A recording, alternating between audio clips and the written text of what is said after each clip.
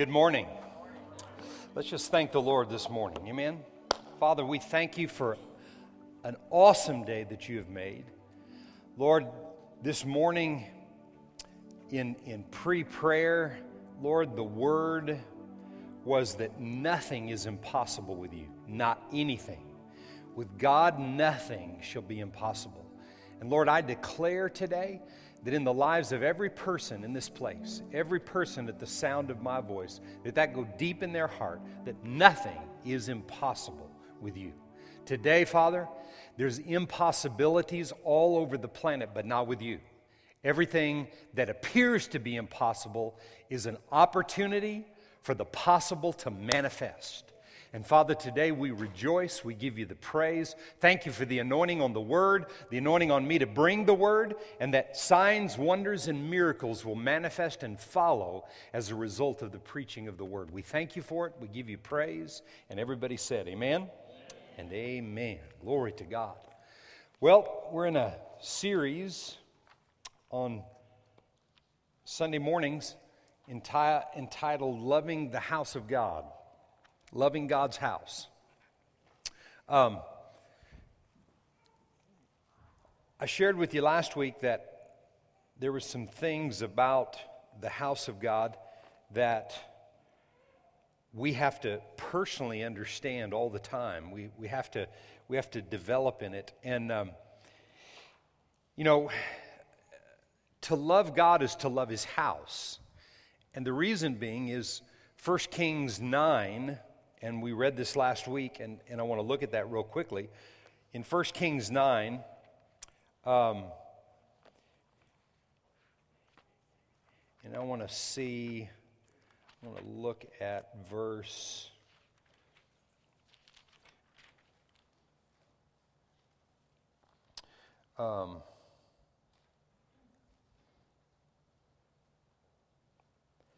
in verse 3, the Lord told him, I have heard your prayer and supplication which you have made before me. This is God saying this to Solomon. I have hallowed this house which you have built, and I've put my name and my presence there forever. My eyes and my heart shall be there perpetually. My name and my presence are in the house, and my eyes and my heart shall be there perpetually. In other words, forever. Forever shall God's heart and His eyes be on and in His house. And we read in 1 Timothy 3:15 in the New Testament that the house of God is the church.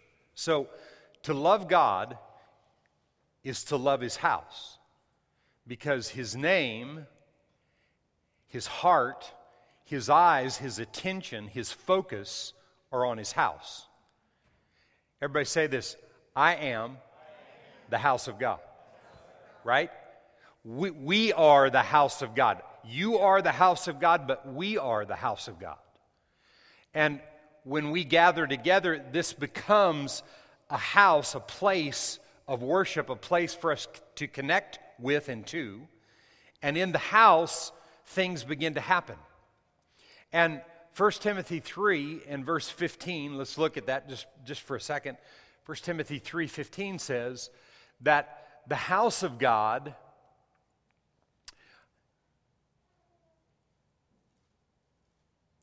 he said, I write so that you may know how you ought to conduct yourself in the house of God, which is the church of the living God, the pillar and the ground of truth. I said this to you last week, that the house of God, the church, taught me a lot of things. Number one, it taught me the word, the church did, being connected to the church. It taught me the word, it taught me faith. I didn't learn faith in any type of schooling I ever took, in any colleges that I ever went to. They never taught me faith. Very little teaching about my life, about growing up, about being married, about raising my kids, about finances. I mean, some of it did regarding finances. Some of my schooling taught me about finances, But when I got into the church and started learning some things from God about the financial world, some of it went contrary to what I had been taught out there. So I'm forever grateful for the church and what the church has established in me, and what the church has done inside of me, so that through me the kingdom of God can be advanced. What we need to be is appreciative of who God is. We have to understand this appreciation for His house, who we are, but who we are. The house is who I am, but it's who we are. And then it's who we are all over the world. You see, we're part of something that is bigger than you and I could ever even dream or imagine. We're part of something that's bigger than all of the 6 billion people on planet Earth could put together and try to figure out. We're part of something that you cannot mentally figure out. And it's called the house of God. It's the house of God. So to love God is to love His house. To know God is to love His house. If you wanted to meet and know the President of the United States, and all you ever did was hang out in Kerrville, Texas, do you think that there would be a high possibility of you meeting the President? I mean, do you think you could? I mean, do you think that President Donald Trump will make his pilgrimage to Kerrville while he's in office? I don't think so. So you have to go where He's at. To know God, my wife made the point this morning about this nice fall morning and winds blowing, a little bit of rain, it's overcast. Woo! Your couch, your chair, cup of coffee, sitting on my back porch. Woo! I could do it. You say, well, I can know God there.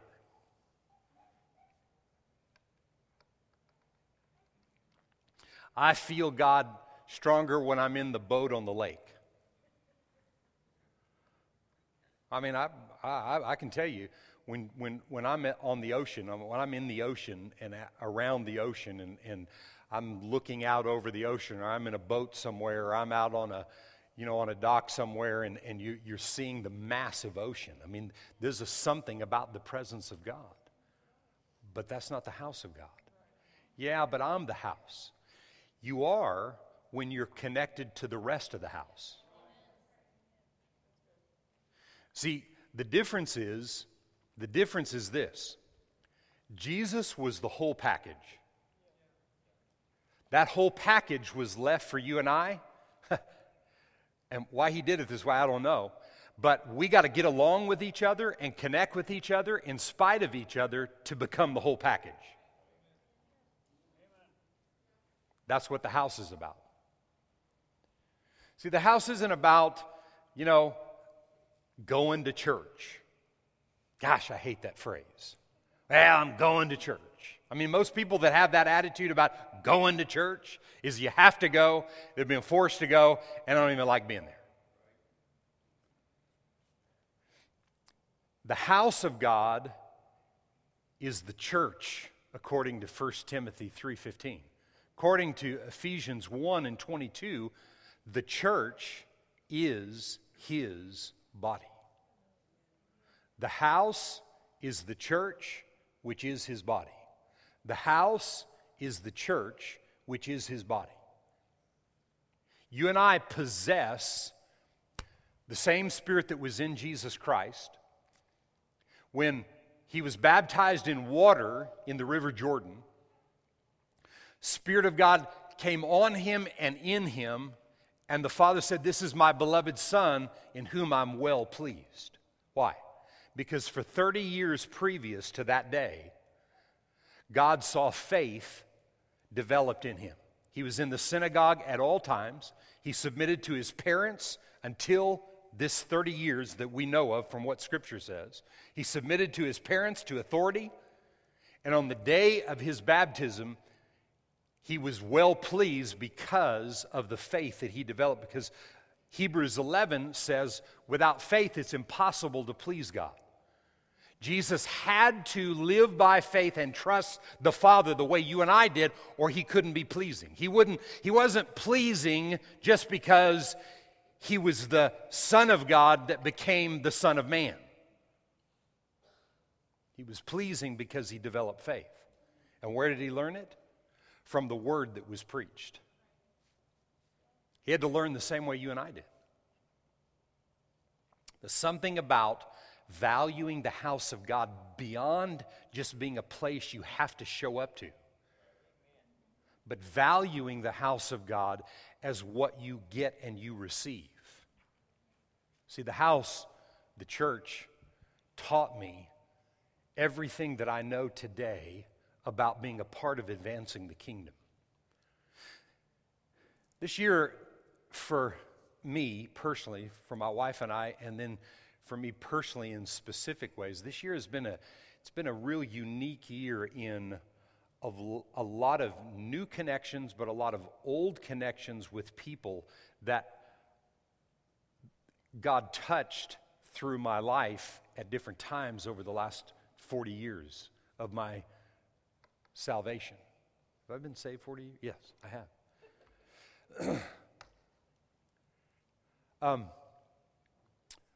The other day I was talking to somebody that kind of was part of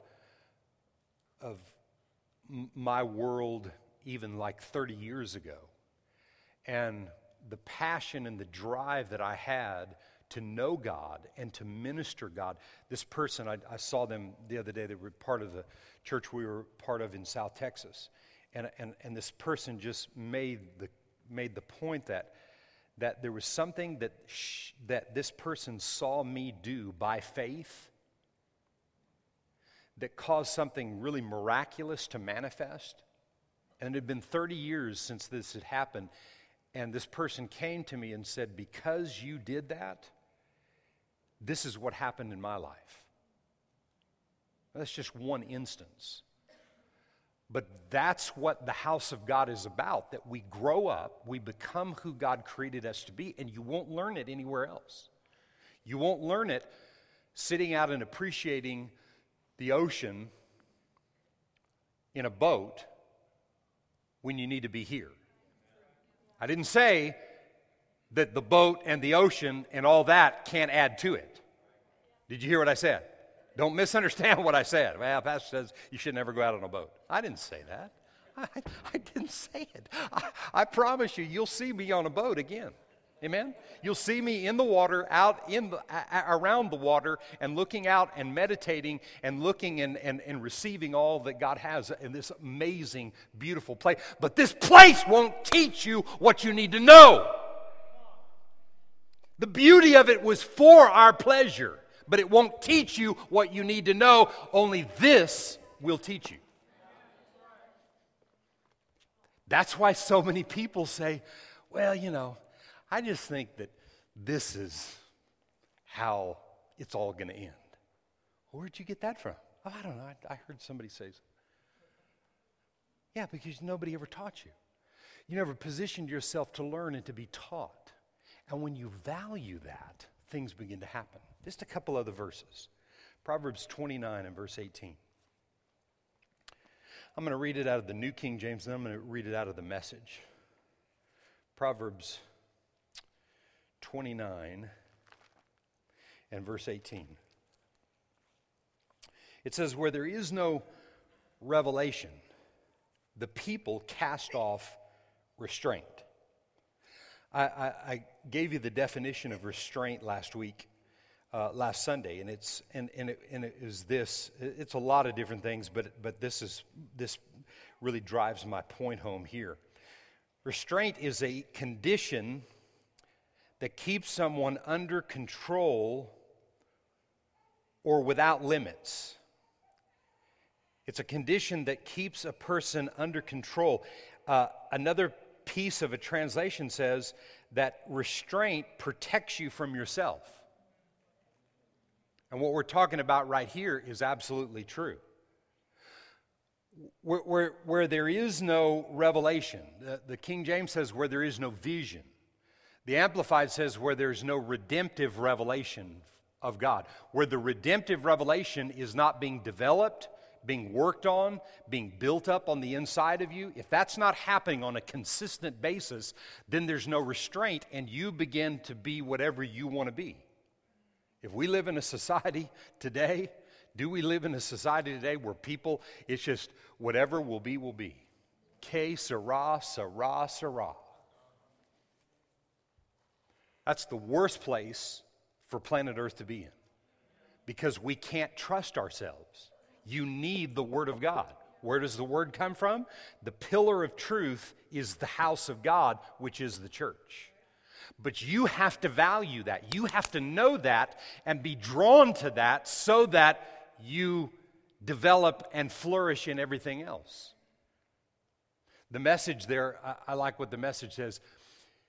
If people can't see what God is doing, they stumble all over themselves. But when they attend to what He reveals, they are most blessed. Amen. Say that, most blessed. Say, I am most blessed. Whew. We are most blessed people if we attend to what God is revealing. Listen to me. Listen. I'm preaching a message to you today, and you know this. You've been around here very long. You know this, and this is absolute truth. I'm preaching a message to you, but I don't have the ability to reveal this to you. That's the job of the Holy Ghost. You see, you might say, Pastor, you preach something and I don't understand this. You know, I need to ask you a question. Yeah, great. Ask me the question. I'll give you my answer. But there's so much of the time that the Holy Spirit wants to take what you heard preached and then reveal it to you personally. There's no way one message can touch every example and every situation that everybody sitting in here today is going through. But the Word will challenge you. You know, you can be sitting there and you maybe this, I can't tell you how many times people come for the first time and someone will come up to me and they'll say, so-and-so invited me. Did they tell you about my life? And I said, excuse me? Well, how would you know to preach that today? That's exactly what I needed to hear. Well, that's not me, that's Him. You see? But that's what the Word does. I would never, God is my witness, I would never preach a word to try to get it over to you. You know why? Because you'd be the only one in the place that wouldn't get it. Because it doesn't come that way. Oh, man, Fabian needs this word. I know he does. Man, I got to preach this. He needs this word. Oh, God, I know. And then I get all worked up or something, and I'm studying some word to preach to him. He's not going to get it. It's not my job to reveal that point to him. It's my job to preach the word and trust the Holy Ghost to bring the revelation. See? And the revelation will come from the word preached if you do something with it. You can hear stuff for years and have a head full of knowledge and have no real understanding of how to practically apply the word and the truth that you hear. The Bible says if you hear and you don't learn to do, then you walk in deception. And that's where most people are deceived. Don't get mad at people that, have crazy ideas about the things of God. It's just that there's no revelation. And when there's no revelation, then there's no restraint. And when there's no restraint, then you're in control of everything that happens with you. And that's a dangerous place to be. You don't ever want to be there. You don't want to be there. Can you say kind of amen? Amen. Psalm 92, we read this, and then I've got 2 verses I want to read for fresh today. We read this last week, Psalm 92 and verse 13. And it says, let's see. Yeah. Verse 13. Those who are planted in the house of the Lord shall flourish in the courts of their God. Now, listen to this word flourish. This is an interesting word. This is very interesting. Well, anyway, I could go off on that, but I won't. But one of the synonyms of flourish is to thrive. To flourish is to thrive. But I really appreciate this definition because it says exactly what we're saying today and what we're bringing to you today. To flourish, okay, so when you're planted in the house because you want to be, okay, when you're planted in the house, which is the church, which is his body, when you're planted there, and what is the church about? It's about the truth.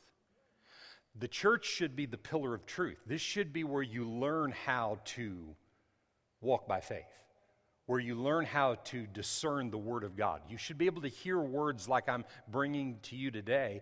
And let's just say you're sitting in here today and you have some offensive attitude or whatever about, people that have maybe for years told you that, you have to go to church or whatever, that kind of thing, like I was saying earlier. And today what I'm bringing you is a word that would liberate you from that and be set free from that and embrace coming and connecting to the word preached, because that's what the church is about.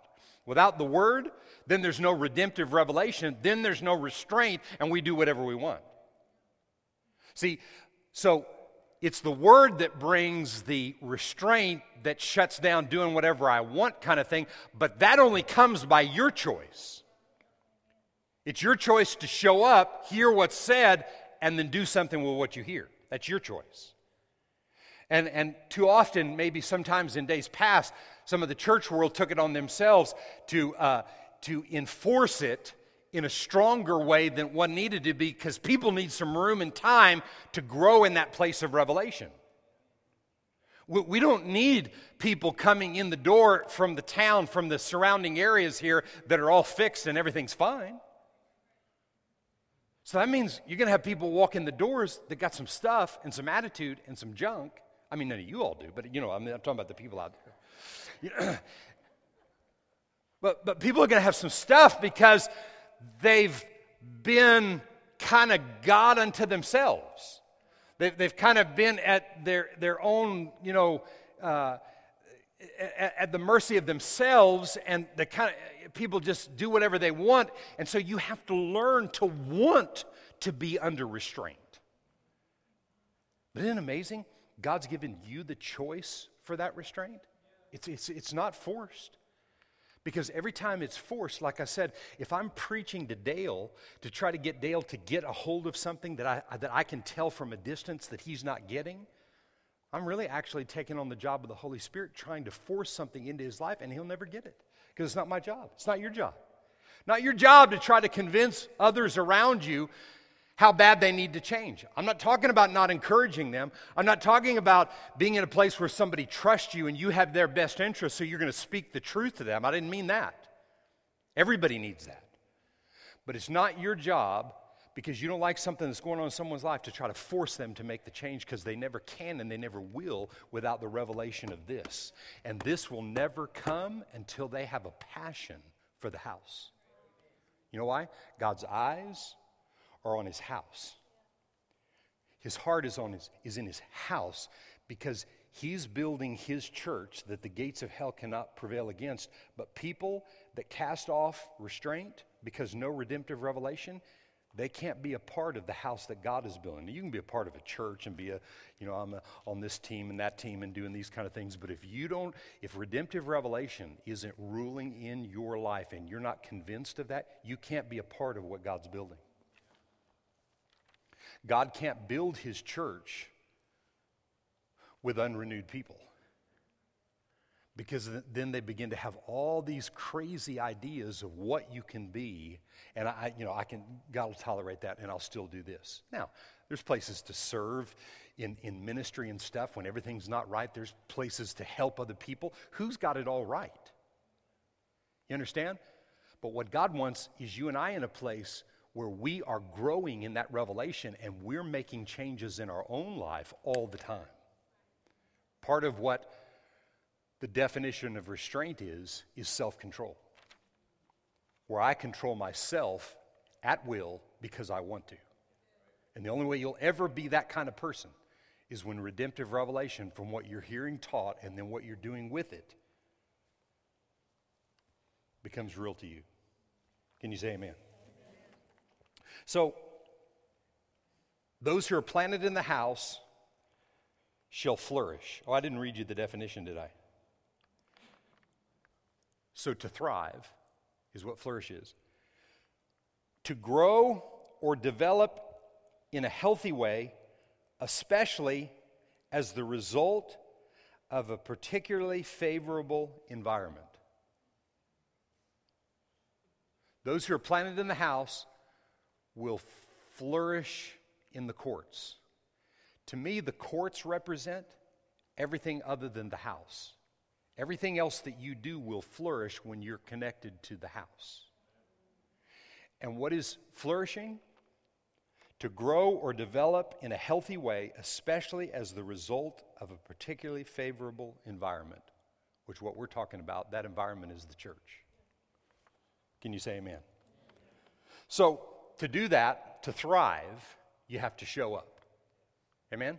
You have to purpose to show up, position yourself to hear, and then do something with it as it gets developed. And along the way, there's all kinds of parts that are played in that, but that's the key. If you boil it all down, that's the way that you grow and advance the kingdom of God. That's what we have to value and understand and see how vitally important it is. Amen? 1 Peter 4, I want to look at two passages and then I'll be done for today. 1 Peter 4 and verse 12.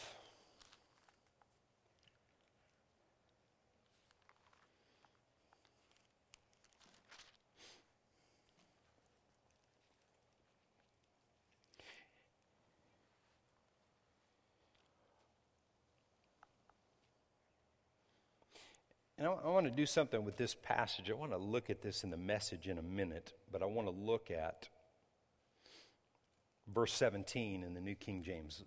Look at verse 17 first. For the time has come for judgment to begin at the house of God. And if it begins with us first, what will be the end of those who do not obey the gospel of God?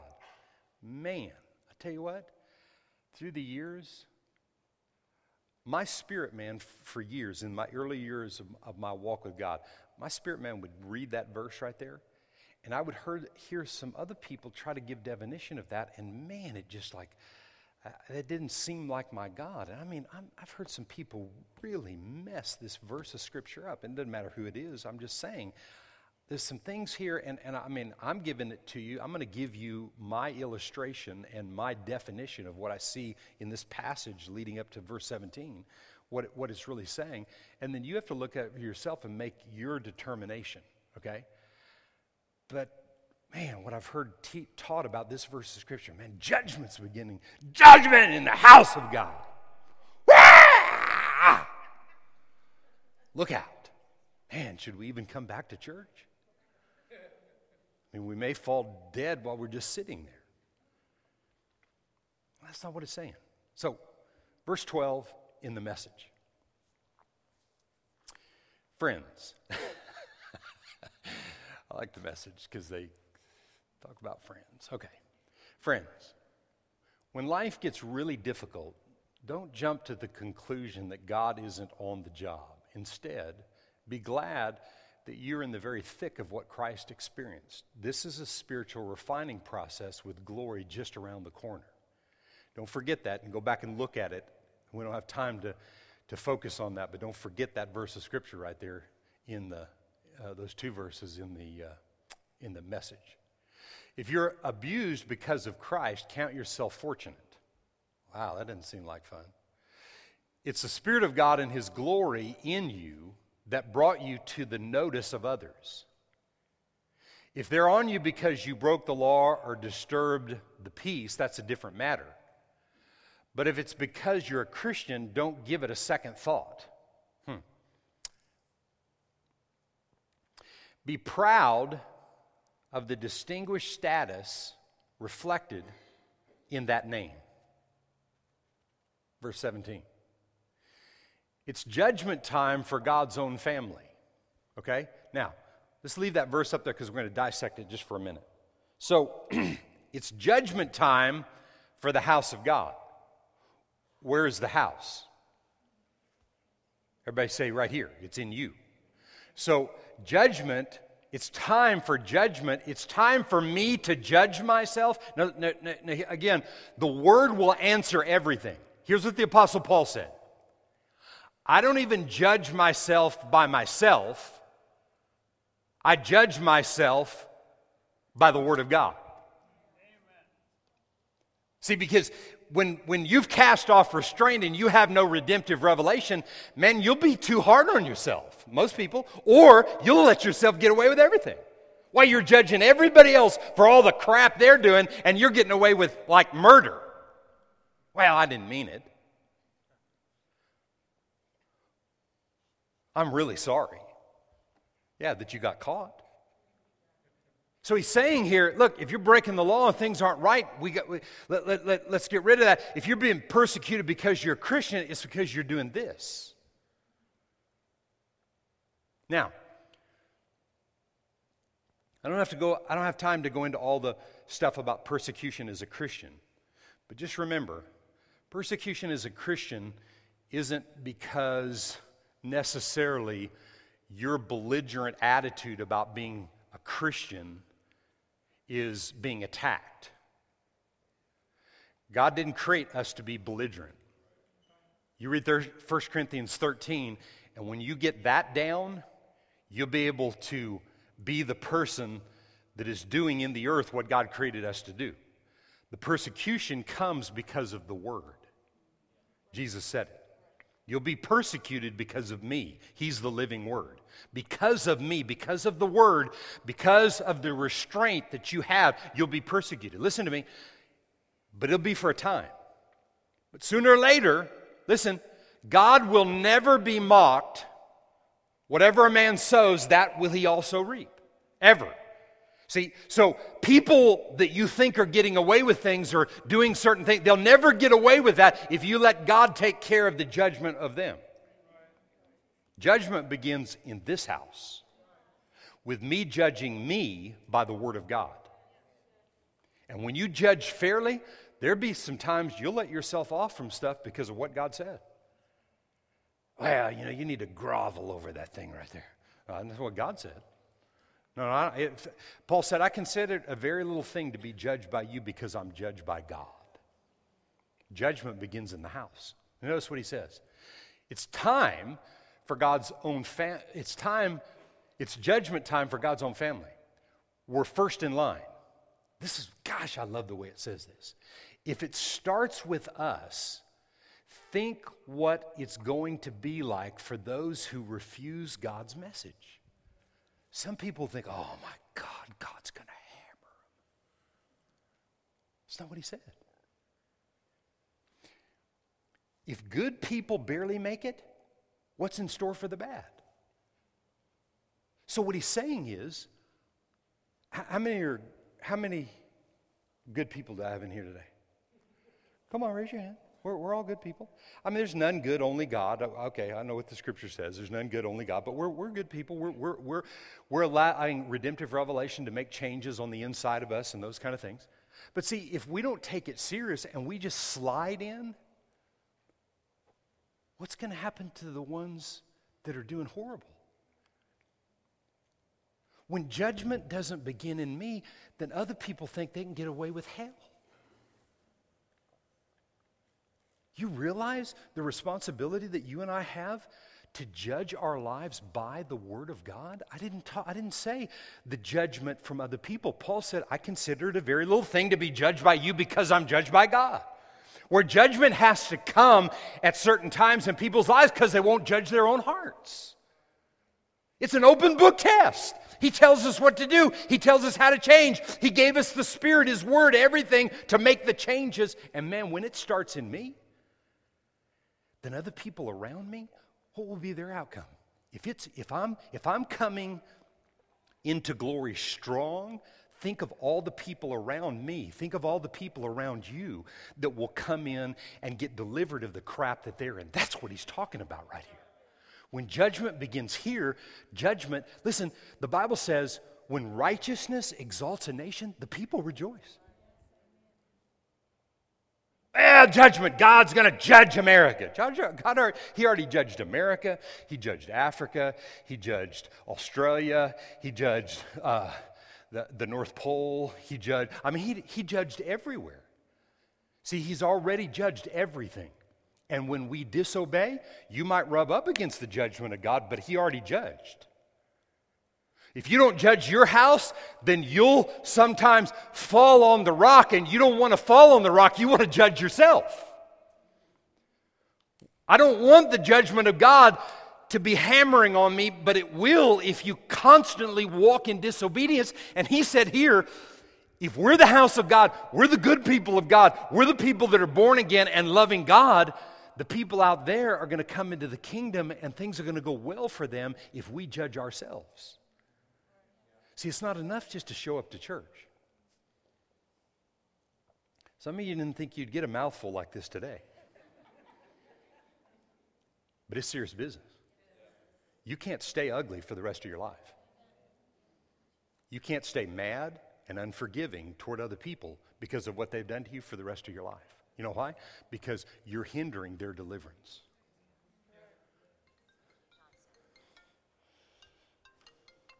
Sorry.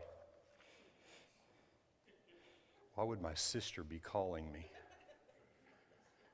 She prays for me every morning. And now she's calling me right in the middle of a service. Sorry. But that's the end result. Amen? So if you find life difficult because you're doing what God said, take it in stride. Trust him. He knows what he's doing, and he'll keep on doing it. Come on. Wow! I got to read that again. So if you find life difficult, anybody ever found life difficult at times, difficult situations or stuff that you found yourself in, because you're doing what God said, take it in stride, trust him. He knows what he's doing, and he'll keep doing it. He already knows. He already knows. And so how do you know that you're doing what God said? Because you get it from here. You hear it preached, right? And then when you hear the word preached, you take what's preached and you let the Holy Spirit personally reveal it to you so it's real to you. It's not just what Pastor Bert said or whatever. That'll work for a season. That'll absolutely work for a season. It's because someone else said it. But it won't work when the devil's in your face and he's accusing you of all kinds of things, because he's a good accuser of the brethren. He accuses very well. And when he's accusing you of all kinds of things and telling you you're a loser and all that, if you haven't gotten the revelation from God that you're everything he says you are, then you got nothing to fight with. Then you have to come to me and let me help you to fight. And that'll work for a season. But there comes a day, like with children, there's a little baby in the back there crying. I heard a little cry or whatever. That's fine. But if that little baby's 18 years old and they're back there going, ah! Whoops, sorry. That was a little loud. But that's okay. See, that's what babies do. But see, if you're 18 years old and you've not grown up, that ain't going to work. Did you hear what I said? I'm sorry about that. I made the baby cry. I'm really a good pastor, child. I am a really good pastor, I promise you. Amen? But it's the truth. We have to grow up, and we got to believe in it ourselves. Can you say amen? Amen. Now, I'm gonna read two pieces right here in Isaiah, and then we'll get to it next week. Isaiah chapter 11. And we'll review a little bit and then pick it up from here next week. Isaiah 11 and verse 1, 2, and 3.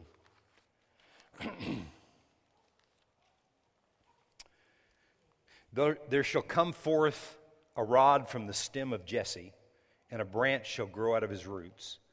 The Spirit of the Lord shall rest upon him, the Spirit of wisdom and understanding, the Spirit of counsel and might, the Spirit of knowledge and the fear of the Lord. His delight is in the fear of the Lord, and he will not judge by the sight of his eyes, nor decide by the hearing of his ears. But with righteousness he shall judge the poor and decide with equity for the meek of the earth. And he shall strike the earth with his rod, and on and on and on. Who he's talking about here from the stem or the root of Jesse, who was David's father, was Jesus. And he said, what would lead his life is the fear of the Lord. What would lead his life was the fear of the Lord, so that everything he did in his earthly ministry, he judged righteously. He judged not by what he saw, but what he heard. And when you and I learn to judge by what we hear instead of what we see, when we see somebody do something and we pass judgment and it comes out of our mouth and our words judge another individual, it's very displeasing to God. We're not displeasing people because of our acts. That's just displeasing to God, because he can't use that. And he can't use you if you stay there. If you stay in that rut, in that mold in your life, he can't use you there. And because he wants to build a kingdom that the gates of hell cannot prevail against. And if you're moved by everything you see and hear, and emotionally you become traumatized by everything that's going on, and so you live in an emotional roller coaster up and down all the time because of what is happening, it's because there's no restraint, and the redemptive revelation is not growing you up. Everybody gets moved emotionally. Everybody gets moved by what they see. Everybody gets moved by what they hear and those kind of things. But we can't stay that way. We have to grow up. Amen? Jesus came from the root of Jesse, through David, through Mary. Jesus became the living Word. He became the Son of Man, became the perfect example for you and I to follow after. And if he didn't judge by what he saw, and he empowers us by the same Spirit that was in him, you and I don't have to live our lives being moved by what we see and hear. We can be moved and make judgment based on the Word of God. And where does that come from? The house. We're the house. This is the house. The church, the pillar of truth, to deliver the truth, to help make the changes in the way you see things and you think. And when you get that established on the inside, you'll flourish in everything else you do. You'll become healthy, you'll grow up in everything else you do. How many wives in here you want your husbands to grow up and be everything God created them to be? How many husbands in here want their wives to grow up? See, I got to, equal time. How many husbands want their wives to grow up and be everything God created them to be? I mean, how many in here you want, your children to grow up and to love God and all those kind of things? How are they going to do that? By seeing you grow up. How other people, neighbors that you're ticked off at, or people, friends or family members that you don't like, and you don't like things that they've done, how are they going to ever grow up out of the mess that they're in if they can't see it in someone else? We take the first step. Let judgment begin inside of me, in my house. See, if everybody in this house right here is judging themselves, then judgment is happening at gates of the city. No, that's not the way it works. The pastor has to judge everybody. No, not in this life. Amen? Because it doesn't go with this. Judgment begins inside of you. And when we're all judging ourselves, then we learn to love each other in spite of each other. That's the truth. In Revelation 40:31, and I'll end with this.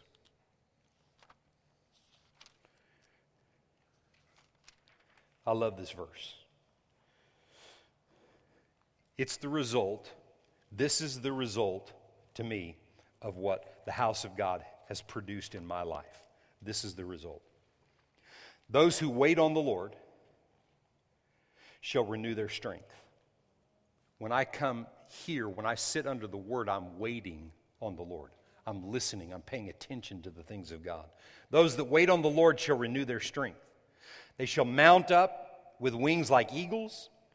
They shall run and not be weary. They shall walk and not faint. They shall run and not be weary, and they shall walk and not faint. I'm telling you today that the church of Jesus Christ that is consumed with redemptive revelation working inside of them and being developed on the inside of them, and they place themselves in that environment of growing up, the Church of Jesus Christ will flourish in every single thing that it does. The church will. The church is you and I. We're the church. The church will flourish when it understands that it cannot grow up with anything other than the redemptive revelation of what Jesus Christ has produced. The house is the church, which is his body, who we are. Individually and collectively, we make that up. And we're here to see the gates of hell destroyed everywhere we go. Amen? We are a victory looking for some place to happen when we take the things that I told you today and we apply them to our lives. Amen?